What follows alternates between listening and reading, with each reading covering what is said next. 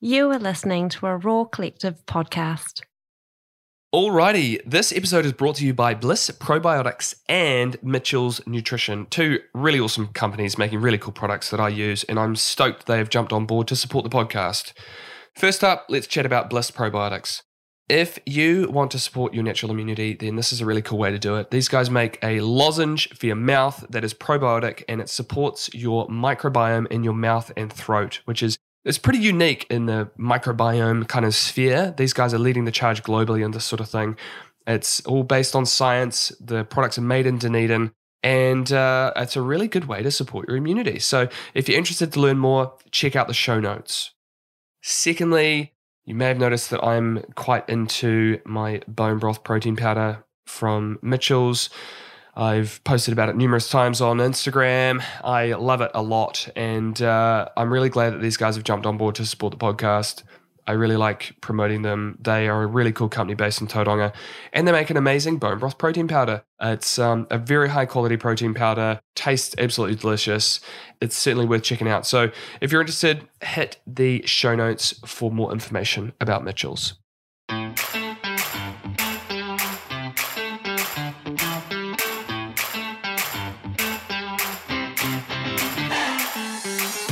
Okay, very interesting podcast today, all about genes and genetic testing. I sat down and chatted with Dr. Libby Lindsay, who's an expert in the field, and we just talk all about what genetics is, what your genes are, what epigenetics is, and then also just a bunch of different things of like implications for what your genes might be able to tell you about yourself, you know, like what your genes can tell you about the foods that you might be best suited to, or what exercise you might be best suited to, and different things that might impact your ability to lose body fat based on your genes. There is so much that our genes can tell us, and we dive right into all of that today. You know, how it can reduce inflammation, different genes that can tell you how, you know, you might need more supplements of this type, and how you might, you know, better tolerate coffee, and all sorts of different things. It's fascinating stuff, and I know you're going to love this chat. What's the weirdest or most interesting thing you've ever done for your health? Wasn't ready for this one. Okay, you're going to laugh. Don't judge me. I was so desperate with my migraines at one point that I actually went to Fiji, talked to a medicine man who literally physically chewed up this concoction in his mouth and spit it in my nose. Really? For real. What was the concoction? I don't know. Leaves and roots and like stuff that he picked from the earth in Fiji. Wow. Yeah, that's the level of desperation I was at to get rid of the pain. How did you find this guy?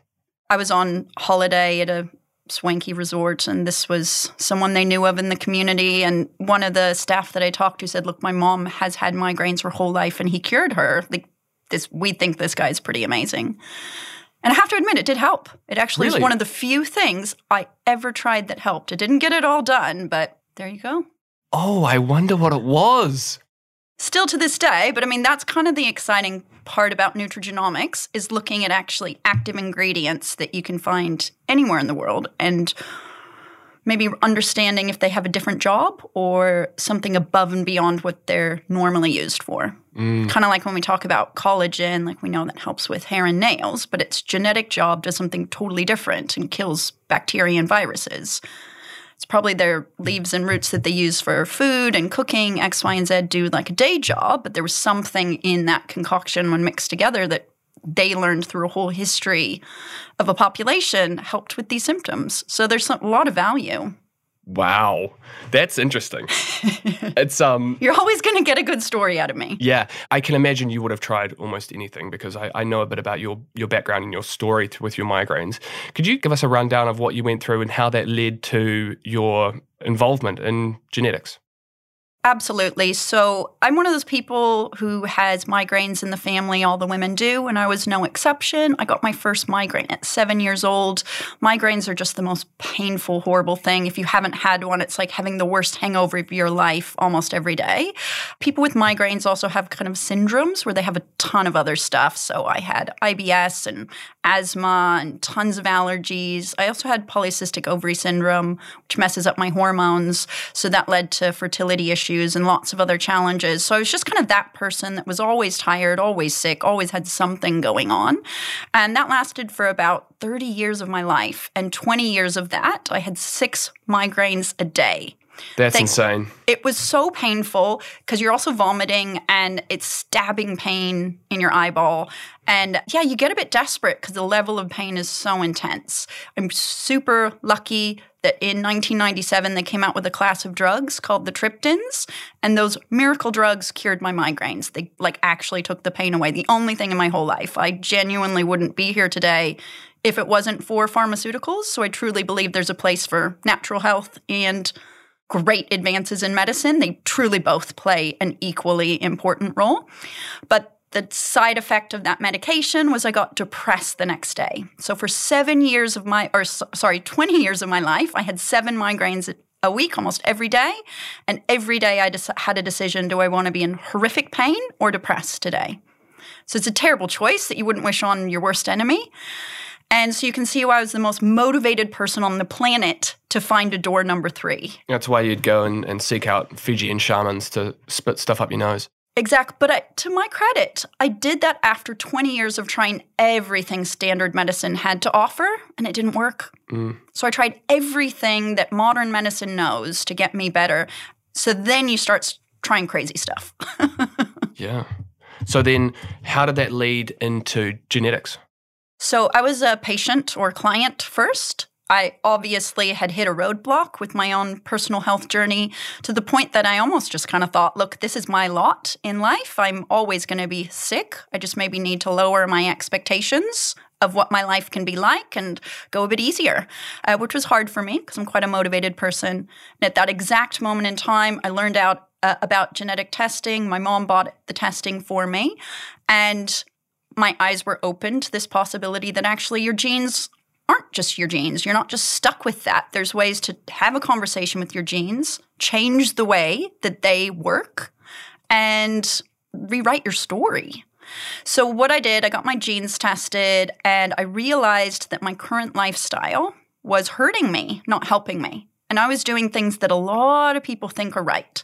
I was practically on a vegetarian diet, low fat, exercising every single day. These are things that a lot of people do, right? But for me, they were killing me. They were making me 10 times sicker than I needed to be because I need a ton of carbs, a ton of fat, a ton of protein, and I couldn't exercise for more than 3 days a week. So when I made those changes, as well as a medication, a supplement, and a specific type of vitamin, those 3 things completely rewrote my story and changed my health in 3 weeks. Wow, 3 weeks. What were the supplements or the vitamin? Yep. So the prescription drug that I need is something called calcitriol. Now, most people know about vitamin D and know that it's really important. But think about vitamin D3 as fuel for a car, and I'm a jet. I'm just a different machine and I need jet fuel. So calcitriol is prescription vitamin 125. It's just a different type of vitamin D that fuels my jet, right? So that was a completely giant change for me. The supplement I needed was something called sulforaphane. It's a broccoli sprout extract. And what that did is it fired up all the receptors in my body and woke up a ton of my genes that were previously in a coma and just weren't doing what they were supposed to do to keep me healthy. And the third thing I did is I took a methylated vitamin B, and that's something you and I share, is that our body just doesn't break down our food the way we hope it would. It doesn't get enough of the goodness out. So by popping in one of these supplements, we get rid of these middlemen that were slowing us down, and I'm able to fuel my body at 100%. Wow. Yeah, that's amazing. I'd like to talk a bit about some of those supplements a bit more, maybe the methylation pathway, which you're talking about with that, that you and I both share that need for that supplement. Firstly, though, at a very basic level, what are genes? And how do you test them? Really, really, really good question. So genes are actually what you've got, let's break it down a little bit more. The difference between DNA and genes is quite important. So DNA is the code for all life. You get it from your mom and your dad. The DNA that you are given never, ever, ever changes. It's literally who you are. It is your hardware that you'll always have. And your body comes in and reads that code and makes real building blocks from that code. I have young kids, so I always use a Lego analogy. Sorry, it's a bit boring and a bit basic, but I like to talk to people like they're 2-year-olds, right? Because that's how my brain works. I want it as simple as possible.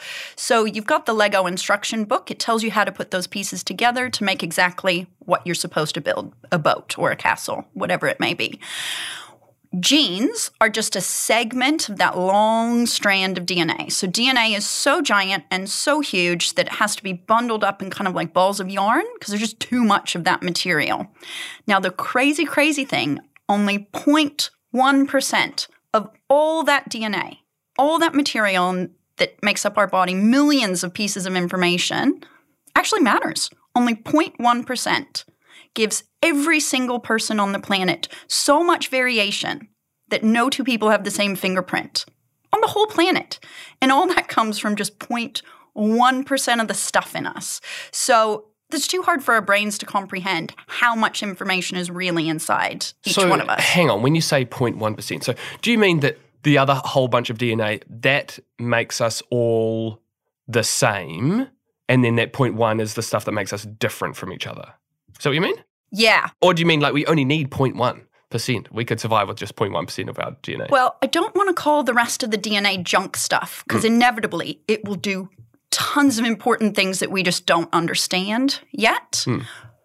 But it's kind of noise, right? Now, let me put it in perspective. We share 50% of our DNA with a banana. Really?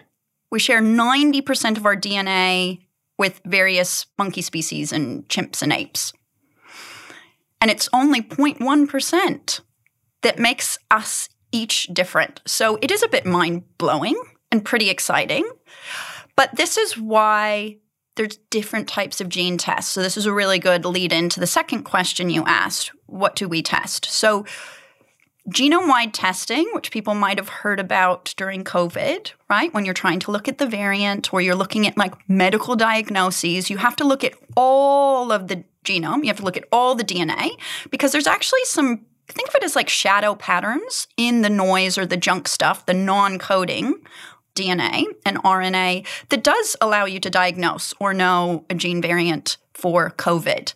But it's not important for you and me to determine how we are individually different or what's special about us or what our definition of health is. So we test just these little SNPs. Imagine they're just one little dot on this giant long string where the 0.1% matters. That 0.1%, we do a zoom in, we pull out just all the little bits that are the 0.1% and we test that. So very, very different than a full genome-wide test. That's good for two reasons. A, our accuracy is better, right? So if you're looking at all the noise as well, you're almost like at a tennis match where you're in the back row, and when the ball lands on the line, you can't tell if it's in or out, right? So there's a level of inaccuracy in the exact call on whether that gene is a good gene or a bad gene for you. And when you have a zoom, it's like the screen zooms in like the camera approach, right? Right on that line, 100% you know whether it's in or out. So by testing just the part that matters, we have better accuracy. But also, we can't identify you.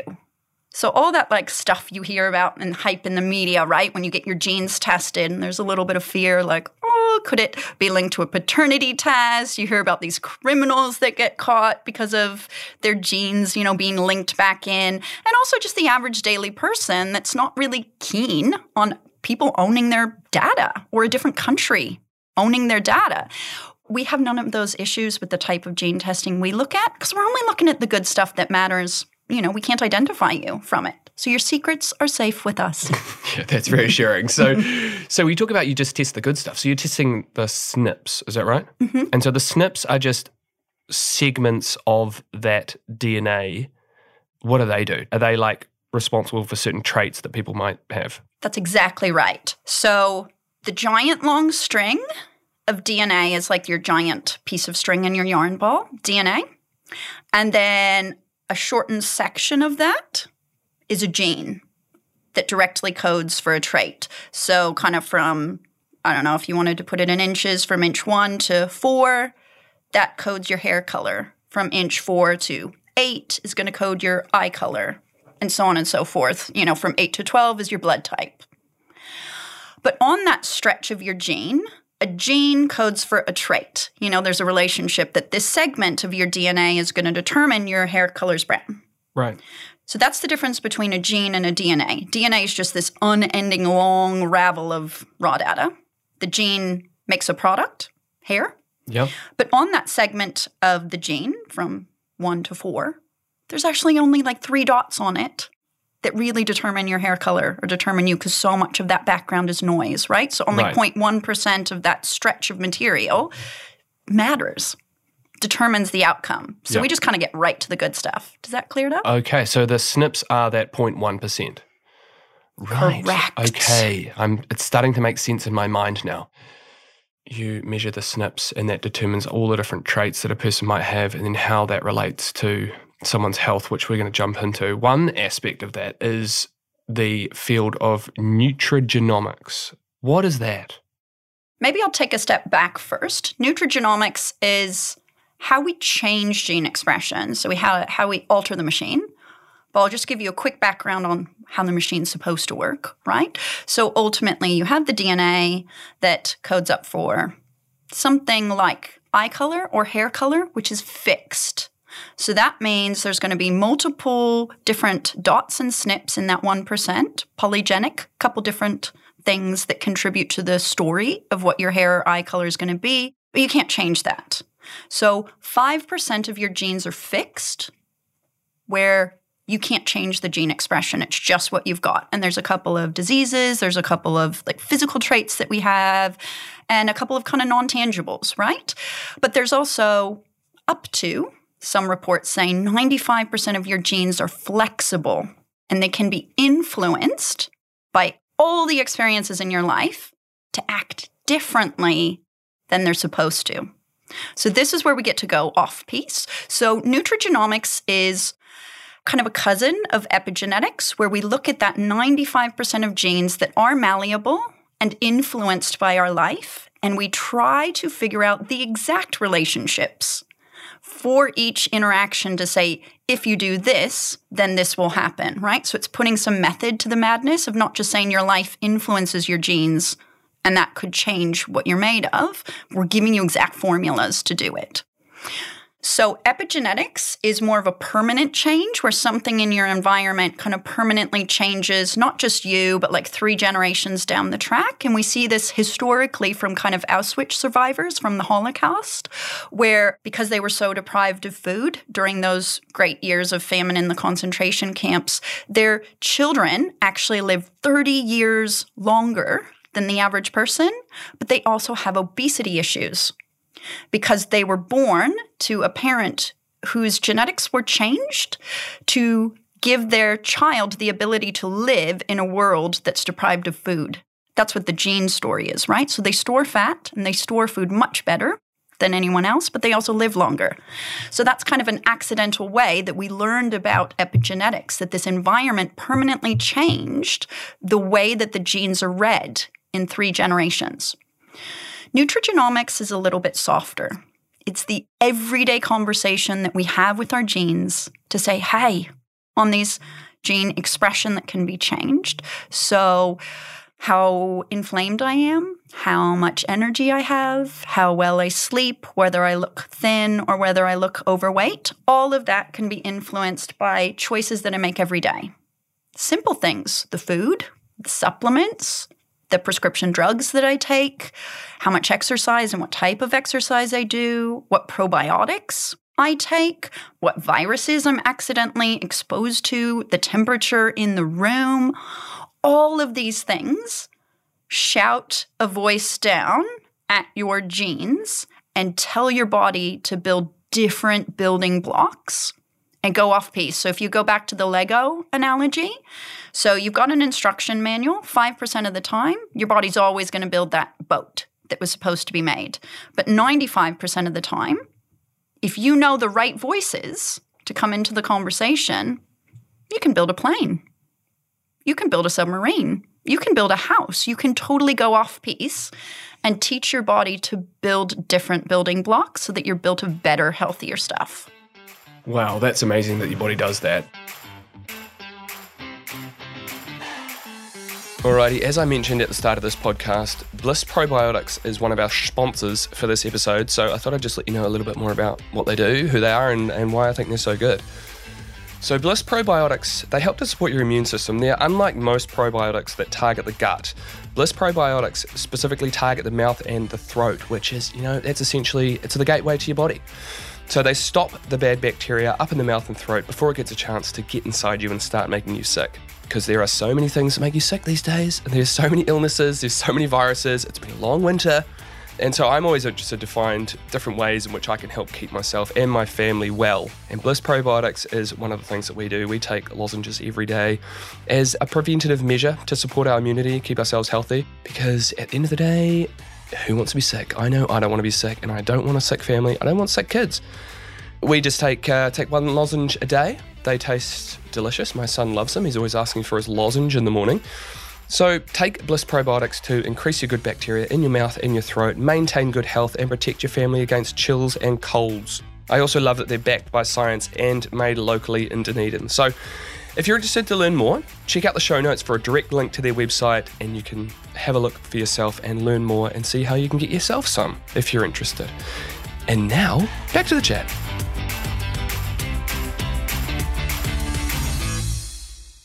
Okay, so nutrigenomics is those outside influences and how they are then affecting your DNA so that different traits are expressed, right? And then the epigenetics is like the long-term effects of those expressions that is then potentially passed on for 3 generations. Yep. So the word that we use for epigenetics is they're persistent or permanent changes to your gene expression. So it's kind of like, think of it as like a giant like on and off switch, right? Like heavy lifting. So you put this thing on and it stays on for a very long time. Nutrigenomics is very fluid and malleable. So for 3 weeks, you go on a diet and you lose weight because you do this right lifestyle changes, but that also goes backwards, right? And when you stop doing the work, you go back to your normal preset.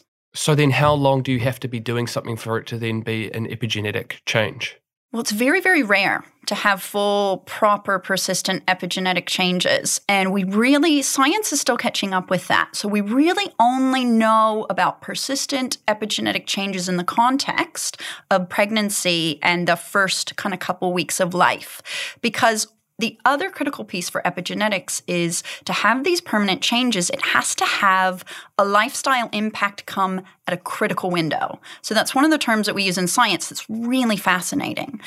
During this 1 week, whether you get exposed to something or not, could change 3 generations of life. Right, so if that's in that critical window, it could just be 1 week of doing something differently. Do you want me to give you like the cardinal example for how that works? Please. Okay, so the cardinal example for this is in rat babies. Rat pups, in the first week of life, rat pups, if they have a really great mom who licks their fur, every time the mom licks their fur, they sprout a stress receptor in their brain.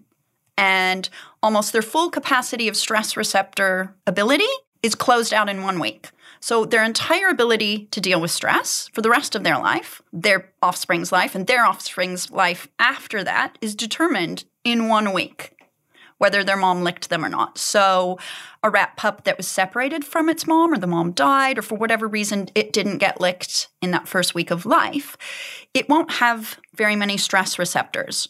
So every time a big wave of stress comes into its brain, it doesn't have many receptors to gobble it up. So that stress stays around in its brain much longer than you want it to, and its experience of stress is prolonged and drawn out. So that 1 week of life basically determines whether that rat is going to be stressed or not. Wow, that's fascinating. Do we know of any windows in humans? It's all critical windows in pregnancy and in the first month of life for human babies. So this is an amazing, amazing opportunity to give our children much better futures than we had from a health perspective, knowing how to utilize that. But again, this is still young science. It's not widely used. The science of nutrigenomics is very well used. It's been commercialized, used in the States and Australia for up to 16 years. The epigenetic pieces of it still need to cross major thresholds to kind of be used in a medical way, and it's still a young science. Now, epigenetics in adults is even more young, but so fascinating, right? If we can find critical windows in adult life where we could extend our lifespan or health span by 30 years by doing the right thing in that 1 week, think of the possibilities. It's pretty exciting, right? Yeah, it really is. These critical windows, are they just determined by our genes and by timeline of your life, or are they? Can you influence them to be like, say you're in some really stressed out state? Like, is that a critical window? It's a really, really interesting question. I think there's potential for that to be true in the future, but generally critical windows are very pre-programmed windows written into your gene code and your DNA for the future so kind of like when a woman starts menopause, it's kind of written into her genes, right? So critical windows can be individual. Each person has a critical window at a different time, and stress can kind of accelerate your aging process and things to get to that critical window faster because you're burning through your telomeres and so on and so forth. But generally, critical windows are quite set. It's a whole area of excitement to look into more in the future. I don't think anyone knows the exact answer to that question because it's an interesting possibility. Yeah, that's awesome. I find that very fascinating. I mean, yeah, you could then sort of isolate and determine some different critical windows in your lifespan and then how you can then use those windows to turn on some different genes. So like an example of one of the things that we know about that's kind of in the hypothesis, we've seen a lot of correlations, but it's not cause and effect yet in adults. Well, actually in teenagers is the use of Roaccutane for acne, that really, really high dose vitamin A. It is actually epigenetic for depression. Really? Yeah. So actually people who do have Accutane at any point in their life before they're 18 have a much, much higher predisposition of having depression at some point in their life as an adult. Wow. And you can't undo it. It is a permanent change that's passed on. That you're then passing on for 3 generations. Now, the 3 generations is still speculative in humans, right? Because we only have things like Auschwitz. Like when you're looking back, it's not really ethical to do these kind of trials moving forward in animal and kind of worm research, the way that everything's done in epigenetics. They can see it working for many, many generations. And we can see the correlations when we look at the Holocaust. But I guess just from a scientific perspective, I'll leave myself a bit of wiggle room to say it's not proven to be cause and effect, but we can certainly see the patterns. Okay. Right. I want to talk a little bit about nutrition. So how does knowing someone's genetics influence their nutrition, or how can it influence their approach to their nutrition and what they eat? So step number 1, you read your DNA and you realize what foods your body likes and what foods your body doesn't like, right? All you have to do is look at people from different cultures around the world to see that different foods suit different people, right? So there's almost the base level cultural differences and then our individual differences. So I personally don't believe that there's any single food in the world that's good for everyone and any single food that's bad for everyone. I think there are foods that are good and bad for you, and it could be completely opposite foods that are good and bad for someone like you sitting across the table from me. So your DNA is literally just that instruction code, like with the Legos, that says this is what's in the good box, this is what's in the bad box for you, and then you can build your choices off of that. So I truly believe nutrition needs to be personalized. Do you think that that nutritional component of our genetics is most closely correlated to our origin of evolution? Could you then sort of look back as to where you think your ancestors evolved and then what type of foods they were eating mostly, and then that would be an indicator of what foods you'd be best suited to?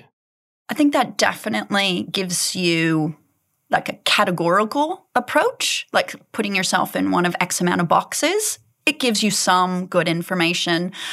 But we live in a pretty blended world, right? So it's pretty rare you're going to find one culture that is pure, if that makes sense. We're so well blended, particularly in New Zealand, right? Yeah. Everybody's blended. So yes, there's going to be a component of your ancestry that comes in that will give you tips and insight into a mismatch or an alignment with your genes. But that 0.1%, no 2 people on the planet have the same fingerprint. It doesn't matter what culture you're in, there's still going to be huge variations within that culture and with individuals. So ultimately, you never really know till you get a gene test and you can actually see your individual differences. There's just no other way to infer or to trial and error or to guess your way to that information. Yeah, it's pretty difficult. I think one thing, though, I sort of wonder, I want to get your thoughts on this. You know how some people just don't like certain foods? Do you think that there's some sort of genetic component to that, and that maybe your genes are telling you that you don't really, you're not really that well suited to that food, and so you just don't really like it? You can't really explain why you don't like it, but maybe there's some sort of subconscious thing happening in your body that's telling you that that food's not that great for you. Yes. Well, there's actually an even simpler answer to that question. Genetically, you can tell what taste buds you have for what you're going to want and what you don't want. So typical things like coriander and licorice, right? They're quite polarizing. You either love it or hate it. You can kind of look at your genes from an interesting perspective and say, hey, you're not going to like coriander. And you're like, cool, I don't. Thanks for confirming that for me. But yeah, so absolutely, there is like some just black and white testing that you can do. But I think you're talking about a more interesting concept, right? Of actually, if your body needs zinc, are you going to crave oysters? Are you going to crave foods that are right for you? I don't see it as much with people disliking foods that are bad for them, but we see it proven time and time again that the foods that are real powerhouses for people, they do generally crave. So pregnant woman, right? She will crave all these things that actually she really needs for the baby because you're running low in a certain vitamin or a mineral. And so on a smaller level, we all kind of do that ourselves also. So typically, you even see this in kids quite pronounced when you do recommend a supplement for them that I need. I remember one little boy in particular who was really, really low in zinc. Not on a blood test, but you could tell his genes didn't allow him to break down or use as much zinc as the average person. And his mom got him these little drops, and they taste disgusting, right? He snuck away in the corner and literally drank the entire bottle because he's just really? Your body does crave these things. I know what you're talking about, and they are disgusting, those. They were really, really gross. But to him, this was the best thing that had ever come into his life. And he snuck off in the corner to suck the bottle dry. So there you go. So I definitely think our bodies are pretty clever if we listen to them. Yeah, I think so too. It's just so hard to figure that out and hard to listen to your body a lot of the time because we've just got so much information coming at us, through our eyes and ears and taste buds and everything. And the feedback loop a lot of the time is so long that you just don't know how certain foods are affecting you. And that's why I found my genetic testing so valuable. One aspect of it that I found quite interesting was my need I have quite a high protein need. Can you talk a little bit about how your genetics can, or like what it can tell you about that sort of stuff, like your needs from like a macronutrient point of view? And then also, I remember you saying that I think it was, some people are more genetically, they're better at being vegetarians than other people. Like, how does that work? Yep. So ultimately, every person's body is going to be able to break down food and take X amount of the goodness from it. And some people have a lot more challenge of extracting the goodness than others. So that's one piece of it, how you break down the foods that you have and get the good stuff out of it, the usable stuff. But also that 0.1%, we're also very, very different. And you do have these kind of different origin stories that everyone has. But certain genes are turned on or off by certain foods. And that could be a vegetable. That could be a fish. That could be a protein, right? Every food we put in our body has the ability to turn on and off genes. One really notable, super interesting one is fish. For certain people with certain gene sets, if they just have one serving of fish a month and they're a male, their risk of prostate cancer goes down by 70%. Wow, that's amazing. I feel like that should be that just in itself should be something that's like funded by the government. Agreed. Yeah. Wow. I might use my dad actually as a case study because he's super interesting. He was one of the very first people to be diagnosed with chronic fatigue because it originated in the US. And that is kind of caused by EBV virus, right? Triggers this genetic reaction in your body.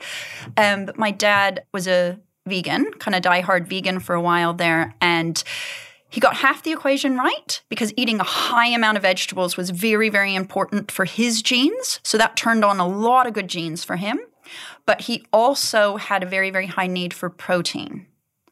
So ethically, he wasn't comfortable with eating meat, but being a vegetarian as opposed to a vegan and having egg and dairy was something he could do. And the egg and dairy, the protein from that, and the gene expression was so powerful for him that we really started to make some headway with his chronic fatigue, finally. And also my dad has that recommendation that if he has 1 serving of fish a month, it lowers his prostate cancer by 70%. So for him, the trade-off to have 1 serving of fish a month was also the little bit of stretch he could go as a vegetarian because the payoff was so high. So for me, my protein need is huge. I'm also somebody that runs anemic very easily, and I just could not survive as a vegetarian. My energies are so low, right? So having a decent amount of vegetables was important for me, but I don't have the high need that my dad did to have a ton of vegetables, right? For me, I'm all about proteins. I'm all about carbs. I'm all about fat, because actually what I have is I've got multiple genes, but one notable one is leptin, and it's all about gauging your kind of fat and your energy levels. So imagine I've got 4 tanks. Your protein tank, your carb tank, your fat tank, your sugars tank, right? And they're all sitting there. Now, if any one of those tanks in my brain goes too low, even if it's just the protein category, right? But the other 3 are full, it sets off this high alert system in the oldest part of my brain called the brainstem. It almost talks back to our caveman origins and says, we're going to go through a period of famine. Eat everything in the world. One of those gauges has gone low. We're going to go 3 weeks without food. Store. Eat.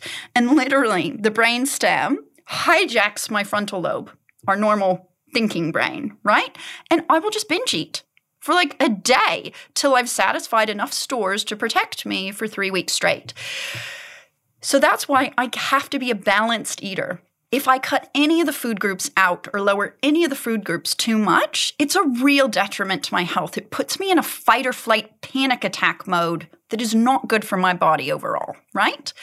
But there are some people that are born to have just so many vegetables and tons of longevity, and they don't need a lot of the other food groups. But almost everyone can benefit from the egg and the dairy because that does work on your methylation system. That's about mental health, right? So it's just finding the right types of ways to get the proteins, the right types of ways to get the ingredients, and there's kind of everything in between. People are super high protein, like yourself. You just kind of have a bigger gauge on protein and a smaller one on the other sides. Yeah, that's interesting. The vegan, vegetarian thing I think is interesting as well, because I think, you see it on Instagram all the time, and you see some vegan proponents, who are very pro plant-based diets for everyone. And I think just like any diet, like we've just been talking about, that no one diet's right for everyone. And I think the people that do really well on plant-based diets, I think they probably are genetically good on plant-based diets. And so they think this is awesome for everyone, but maybe it's just better for them personally because of their genes. I guess if you are looking to do a plant-based diet, then it's probably it would be quite beneficial to get your genes tested, wouldn't it? Just to determine it'll help you determine what sort of supplements you might be requiring, right? Absolutely. I mean, this whole push toward more of a plant-based, non-processed diet is a great one. It's a really great push. And again, almost everyone can benefit from having more vegetables, but it's about not forgetting or not knowing that these other categories may play a much bigger role in your health than you understand. So absolutely, I think people gravitate to the things that help them, and they find their community with other people where it helped them, like you with your cold water. Me with eating tons of carbs and fat and protein, and vegetarians and vegans with finding their community and other people that have had the same success stories that they've had. So we're going to naturally gravitate almost, unconsciously to the areas that fix us. But there's another story with why a plant-based diet could be helping people. So actually, if your detox system genetically is not working well, by switching to a plant-based diet, you're actually just removing the workload. So your machine is still broken, but you feel better because plants take less work to process. So you're actually just by removing the workload, for about a year or two, you'll feel pretty fantastic on plant-based diet, but a lot of vegetarians and vegans actually notice a big dip at about 1.5 years where they're like, I'm now going backwards. What the heck is going on? I was so healthy. I was doing so well, but I'm literally going backwards now.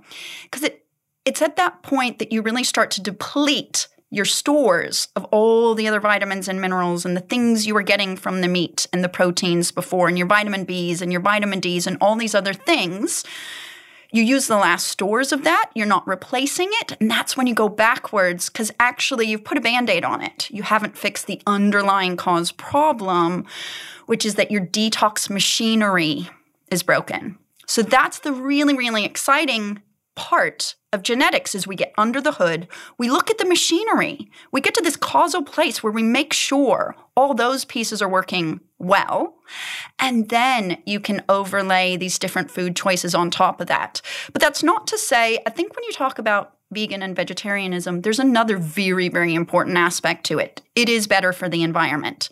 It is a religious choice for a lot of other people. There's so many other aspects that come into that decision making. But in a purely blinders on, is it the most healthy choice for your bodies and genes? That's a very different conversation, and it's a different aspect. And then marrying up the two, kind of like how my dad did, he could segue into eggs, dairy, and that one serving of fish because it could still fit in his beliefs. It could still fit in his concept of being the true, environmentalist hero that he is, but get the absolute best reward for his body. So there's always a middle ground. Just talking on the milk aspect of it, you weren't drinking milk. You were vegetarian. You were vegan? Or you weren't drinking milk, right? Yeah, I'm lactose intolerant. You're lactose intolerant. So I wasn't drinking milk for that reason. Yeah. But then what happened? Did you then fix your machinery and now you can drink milk? Is that right? Yeah. So actually, and this is where things get real exciting, at least from my geeky science perspective. But as good scientists, we all know kind of the day job. We know the biochemical job and role for things. Calcium and vitamin D make bones, right? Everybody's got a job. But this gene expression job actually can do totally different things. So for me, on a day level, I had a susceptibility to lactose intolerance. But people seem to think things like celiacs and gluten and lactose intolerance are like fixed. You just get a gene test, you figure out if you've got it, you're stuck with it, it's 100%, and that's done. It doesn't work that way. Lactose intolerance, gluten intolerance, even celiacs are actually only 30% driven by genetics and 70% diagnosed from symptoms, i.e. you don't have the symptoms, you don't have the disease. Isn't that encouraging? So for me, I do have a predisposition to have lactose intolerance, and I was showing the symptoms, so I did have a lactose intolerance. But by eating cheese, so the lactose intolerance hierarchy goes that like actual milk and like ice cream upsets your stomach the most. Yogurt is kind of a middle ground, and cheese, particularly hard cheese, upsets the stomach only slightly. It really doesn't stir you up too much. So for me, by eating cheese 3 times a day, getting 900 milligrams of calcium, I was able to turn on some very important genes that helped my body with inflammation. So because I could tolerate the cheese way better than the milk, and the cheese was doing a gene job that was 100 times more powerful than my day job weakness to milk, I was able to use my strength to be my biggest weakness and literally turn off the gene expression that was causing my lactose intolerance. Wow. So how common is your situation then? Like if someone's listening to this and they're like, I have lactose intolerance, I can't handle milk. Would you say that maybe it would be worthwhile for them doing what you did and trying some hard cheese and seeing if it makes any difference to them? Well, definitely hard cheese is something they'll get away with better than the milk, but I think they'd need a gene test to really figure out if it's going to be powerful or not. So we know of 200 lifestyle recommendations. That could be a prescription drug, a supplement, food, a temperature, all sorts of different things. There's 200 things that are scientifically proven to change the genes, the 200 genes that we know of that are very, very important for basic human health. Cheese is one of them. For me, it was in my top 5. So it is powerful. But for tons of other people, cheese could actually be quite a wimpy recommendation for them that's not really going to fix their lactose intolerance, but eating oysters could. So we all have such completely different formulas and stories about how we talk to the genes that actually get the work done. But absolutely, there are people out there that might have the exact same story as me, but they will probably find that they've also got different pieces that'll be their magic missing piece. Yeah, no, I get that. Yeah, I'm trying to think what my top 5 things were for my genetic testing. Can you remember? I can't even remember. No, I can look it up pretty quickly. I mean, oh, no, don't worry. The piece that we really focus, I can remember your supplements and your lifestyle. Yeah, I can remember that I was really predominantly. The cold is a big lifestyle factor for me that is in my top 5 things, sort of affects me beneficially, which is great because I like doing that. Which is also interesting because I think my body just discovered that by itself, and then that's why I like to do it. Although I never really understood, like I could never really pinpoint exactly why I like doing it. So to then have it backed up by my genetics was really reassuring. So I was like, yeah, okay, that makes so much sense now. That's why I love doing it. Hello, jumping in again. Just a little moment to talk about one of our sponsors, Mitchell's Nutrition, and specifically their bone broth protein powder. Because if you want to up your protein intake, you want to nourish your gut and support your skin, muscles and joints in one easy and delicious protein powder, I reckon this is probably the one for you. Mitchell's Nutrition was born out of a search for ways to support the body's natural healing abilities and optimize daily performance. Their mission is to elevate the standard of mental and physical well-being of Kiwis so that they can keep doing the things they love for as long as possible. Their bone broth protein powder is dairy-free, gluten-free, legume and grain-free, low in sugar, and boasts a 100% natural occurring full amino acid profile. It's seriously a very high quality protein powder and I absolutely love it. Using a traditional slow cooking technique to extract the goodness from 100% grass-fed New Zealand beef bones before stirring in some natural flavour and monk fruit. That is all it is. There's nothing else, and I love that. Mitchell's Nutrition has a very high commitment to their transparency. What you see is what you get. Now, being the first of its kind here in New Zealand, being a bone broth protein powder, you might be wondering what the taste is like. And I've got to say, it's the best tasting protein powder I've ever tasted. I have the vanilla one every day and it tastes like a vanilla milkshake without a word of a lie. So if you're interested to learn more, check the show notes. Now back to the podcast. Okay, so you have a lot of clients. You've seen like hundreds of clients over your time through testing their genetics, right? About 4,000 in the last 10 years, actually. Okay, that's quite a few. So are there some common things that you've helped people through? Yes, I have. It's actually in my book, and It's called The 50 Common Most Health Complaints That People Have. So that's probably where I didn't know you had a book. When did this come out? It's not like a book you'd get at Whitcoulls. It's a book that's part of an education course. So I've worked training lots of practitioners. So if you're a doctor, a pharmacist, a naturopath, a nutritionist that's interested in genetic testing, I created a course that made it faster and easier, kind of like interpreting those gene results for dummies. Because it is crazy hard. There's so much information and so many interactions that I just made it simpler for the health professional. What I did find, though, is that most of us are all suffering from the same types of things. Because the gene testing I personally work on finds its core and its foundation in inflammation, that can help with almost any human health complaint. The reason for that is the unifying theory of disease out of Harvard tells us that about 90% of human health conditions start with the very first domino in the cycle of things, inflammation going wrong. So the genetic testing I look at always starts with the machinery of inflammation and fixes that first. The spill-on effect from that is that it helps so many common health complaints. So the easiest, fastest things that switch on with about 3 weeks of work is things like eczema, upset stomachs. Everybody's got something going on with their digestion, your sleep, your energy, your aches and pains, and your kind of overall clarity of thinking. So those are really, really common wellness factors that we work with.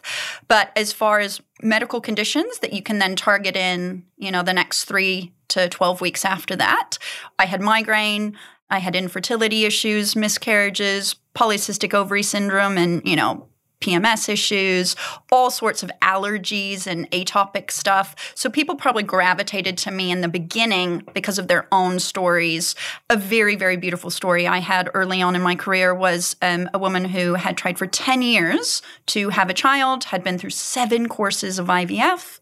She got pregnant naturally within 2 months of working with me. So those are the things that just wake you up, right? So people who had very similar stories to me, I've helped, but it helps everyone. So arthritis, right? All sorts of cancers and type 2 diabetes. We can have people basically not showing up in their bloods anymore as a diabetic after 6 weeks of working with us, getting blood pressure lowered, cholesterol, all those types of things. We also work with a number of the All Blacks and Olympic athletes and high-end people who need to perform both mentally and physically at their best to make sure that they have a nice long career, don't pay the price down the track, and actually really healthy into retirement. We love working with families and kids with eczema, kids' food intolerances. They're prolific, right? I could talk all day about the ways that we help people, but almost any health condition people have, we can make some improvement toward getting them on their health journey and really, really started because it all starts with inflammation. Are there any instances you've had where it just hasn't worked for them? You know, like, because what I want to know is like, how much of it is genetic? Great question, and absolutely right. About 5 to 10% of people that work with us will encounter what we call a handbrake. Handbrakes are things that are powerful enough to shout at your genes louder than your lifestyle recommendations and throw this big crowbar handbrake onto the whole thing and stop your progress. So what we have in our programs is actually, if you don't get results in 3 weeks, we know you've got a handbrake. And that in itself is huge, so valuable. This handbrake has been stopping you from being your healthiest self probably your whole life. So types of things that could be a handbrake, crazy amounts of stress. We all have a little bit of that post-COVID. Significant hormone imbalances, like if you've got a progesterone or estrogen imbalance, like PCOS, those things are very, very powerful, and there's no other system that will break it down. Probably the most common reason is bacterial imbalances. There's so much great hype around biofilm and repopulating your gut and the gut-brain connection. That is so real and so, so powerful. But also latent chemical exposure. A lot of people in New Zealand in the kind of boomer population that lived and worked on farms or lived and worked in the marine industry got exposed to some type of chemical that really likes to lodge in their fat and cause liver issues. And so that's actually something that works its way out of their body during our processes and can slow down some of the improvements that we get. But the great thing about a handbrake is it makes you stop and kind of take a detour on what you thought was your health journey.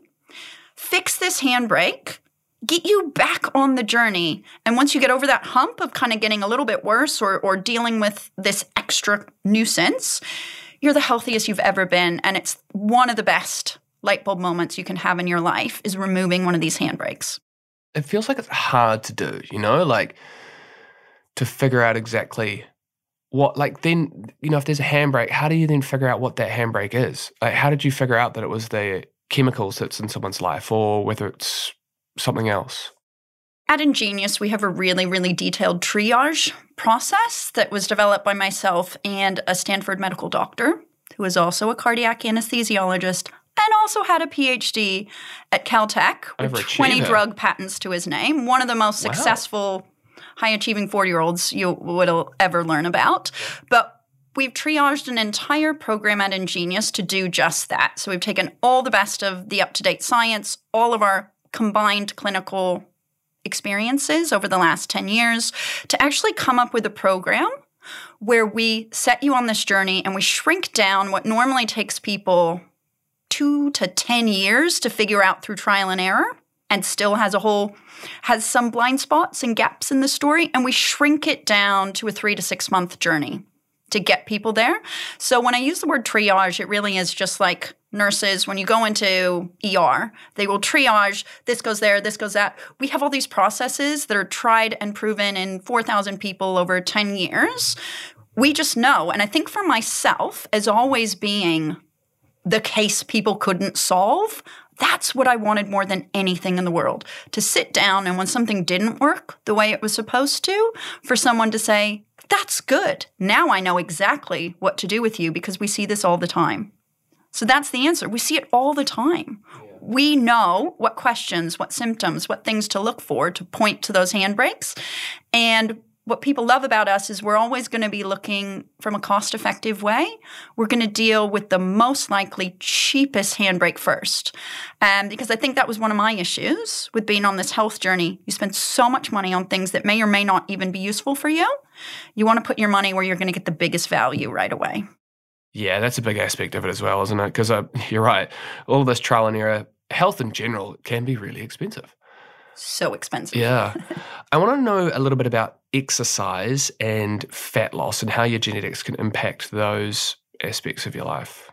That's written really clearly and really well in your genetics, kind of whether you were designed to be thin, whether you were designed to be overweight, how much muscle you can put on and how quickly. Those things they're not fixed, but they're a really clear message. But they're also one of the easiest things to change, which is super, super exciting.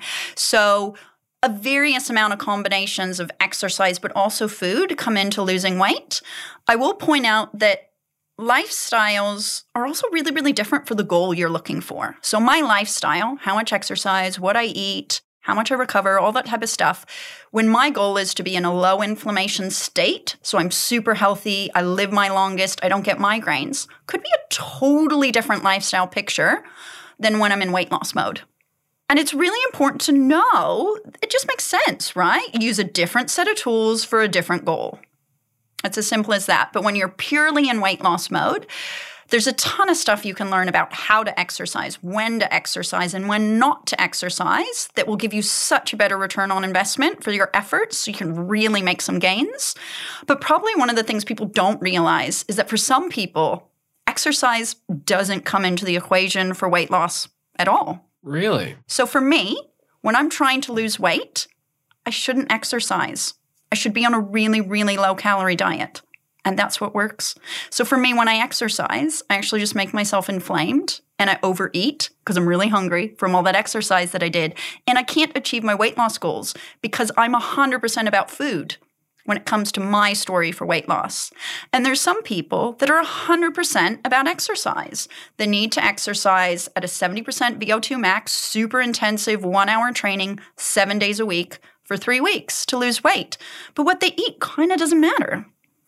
And then there's everywhere in between, right? Everywhere on that scale of some people are 50-50 and they're both super important. But there's lots of different styles of exercise. There's lots of different diets and food programs and ways of restricting calories or fats or this, that. It's a very complex story, but you want to just know what's my food story and what's my exercise story from weight loss. But even more importantly is temperature. Temperature is the most underrated piece of weight loss and fat burning. By my estimations, it makes up 30% of the equation. This is probably why you love 30%. That's big. Yep. So if you don't think about temperature, you're just making your job much harder. You're not using this really, really helpful tool. But like you, who loves your cold pools, and it's great for your inflammation, and it's also great for you to lose weight. So you're quite lucky that you're quite consistent. I am the opposite. I need to be in hot temperatures to keep my inflammation down, and I need to be in hot temperatures to lose weight. So if I were to do cold baths, I'd get super sick, get my migraines, and gain weight. Wow. So we're just so different. That's interesting. Yeah, because you sort of think about, I have been thinking cold water, it's going to be good for everyone, but certainly it wouldn't be good for someone like you. We're all just so different, and isn't that amazing? And one really cool fact I'll throw out there is Maori and Pacifica people who have, and hey, lots of people in New Zealand have some tendril of connection to those populations. Because their history was to be on a hot island and they go out for cold sea voyages, a lot of people who have a strong pull of that genetics need aggressive alternating of hot, cold, 30 seconds on, 30 seconds off. And it's the fastest way that they'll burn fat. Wow. That's, that came up in my genetics, was the hot and cold for fat loss. In terms of my exercise, it was 50-50 diet to exercise. Are there any other common ancestral genetic traits like that that you know of that are quite interesting? Well, I mean, some really obvious ones. This is kind of a different test, but obviously amylase is a copy number. It's very different than the SNP testing we were talking about. It's just looking actually at how many copies, i.e. how strong is a certain enzyme in your saliva, and that saliva breaks down starchy carbs. So if you have a ton of that amylase, a really strong concentrated saliva, it breaks down your starchy carbs, and it actually does 70% of the job. So we always think about breaking down our carbs and all this digestion in our stomach. But as a dentist, I can refresh people's memories and say, don't lose sight of your mouth. It's super important. 70% of the work happens in your mouth in the first 30 seconds that you eat your carbs. Very, very cool fact. Yeah. But that amylase, super, super high, strong amylase, is far, far, far more common in Asian populations than in a New Zealand population. And this is why many Asian populations get away with eating rice very, very well and not paying a price. Whereas in New Zealand, most people who eat rice are paying a big price for it. They're getting sleepy, 3 o'clock nap in the afternoon. I have rice and I get really tired. Yep, it happens within 2 hours. So the biggest test, like a symptom test for yourself is have sushi at lunch, and at 3 o'clock in the afternoon, you're like, oh, I want my nana nap. Come see us, do a gene test with us, because we can definitely improve how your amylase reacts, and you definitely want to learn about your starchy carbs and figure out how you can do it better. So, I mean, that is a generalization because, of course, within every population, we have so much variation, but rice is the hardest of all the starchy carbs to process. So I know that so many people are aware of gluten for good reasons because it does cause reactions in their body, and so rice becomes the grain of choice, but it is also the hardest starchy carb to process. And if you're having a really, really high rice-based diet and you've got any signs of inflammation, so pain or medical conditions that won't go away, or allergies or intolerances, your inability to process that rice might be adding to the problem instead of helping you. Wow. The amylase thing is something that came up in my genetic testing. I have very low amylase, so some of the recommendations I had from you were to have tomatoes or like tomato sauce or lemon, with the acidity to help sort of kickstart that amylase in my mouth, which was, very interesting. Before we're sort of running out of time here, but I just want to know what excites you most about this field. Like, where do you see it going in the near future and then maybe in the distant future? I guess just at a totally personal level, what excites me about this field is I lived 30 years as one of the most unhealthy, sick people on the planet despite all my efforts. And by learning about this and changing my body before I got pregnant with my daughters, I have given them a new life. They don't have any of the problems that I had. I have given them the gift of a healthy life. So that excites me beyond belief, and it is the pure driver behind our company to give as many people that possibility as we can. But it's not just about a new life or changing healthy young people. The other part that totally excites me, and we chatted about this sort of in our pregame warm-up, is this whole concept of how long do you live? Lifespan, but then also your health span. But then I think of that as like a 2D pathway, and then this 3D pathway of wellness and optimization and happiness is so much bigger. The possibility for joy and satisfaction out of life is more than most of us know. And the best example I saw of that, a very dear friend of mine had muscular dystrophy, which is a degenerative fixed gene disorder that you can't change. And generally people with that condition don't live beyond 30. I met her when she was 32, so she was already defying the odds. We did the gene testing, and probably the biggest compliment in my personal and professional life was she said the last 2 years of her life, she did pass away at 34, were the best 2 years of her life. She'd never been healthier, happier, more excited by life, more satisfied by life. And that's incredible. That's what wakes me up every day and makes me think there's unlimited potentials with how we can move forward. Our experience as humans could be so much better. Yeah, absolutely. And just uncovering more of the science around understanding our bodies, right? And how it all interacts with our environment. From the scientific level, are there any advances in the science of genetics that you think is about to, it's going to happen soon, or there's stuff that might happen in our lifetime that you think would be interesting? Oh, absolutely. I mean, I feel like this one is just very top of mind. Our pets. So if you don't have kids, you have pets. And if you have kids, you probably have pets as well, right? Yeah. And I find it really, really sad that our little pups and cats don't stay with us longer. I have a Cavalier King Charles Spaniel, and she's the cutest thing in the world.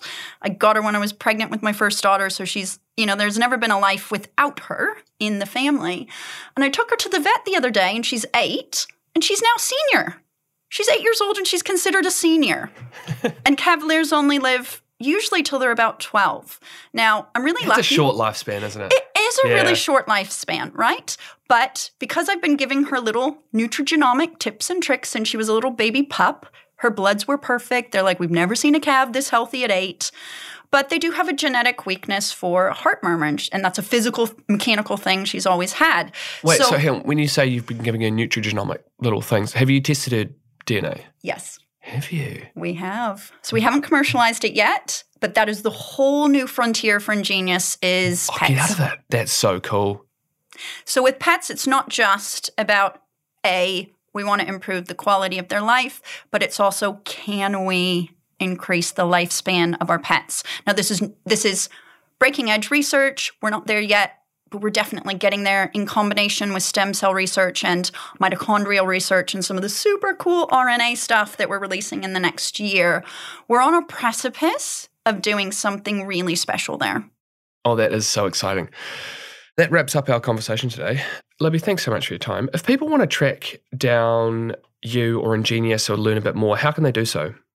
Our website's online. It's just called myingenious.com. Because it's all about you and me. We're just saying, actually, be selfish. It's a good thing. We got to find a better word for it. Yeah. But it's actually all about you. And, self-care is a really good thing.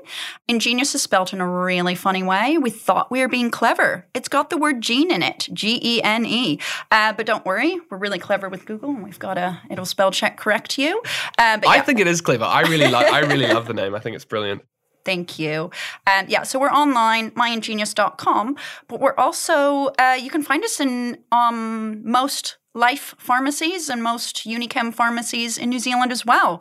So ask your local pharmacist about us. They're incredibly great people to use as your first step guru on your health journey.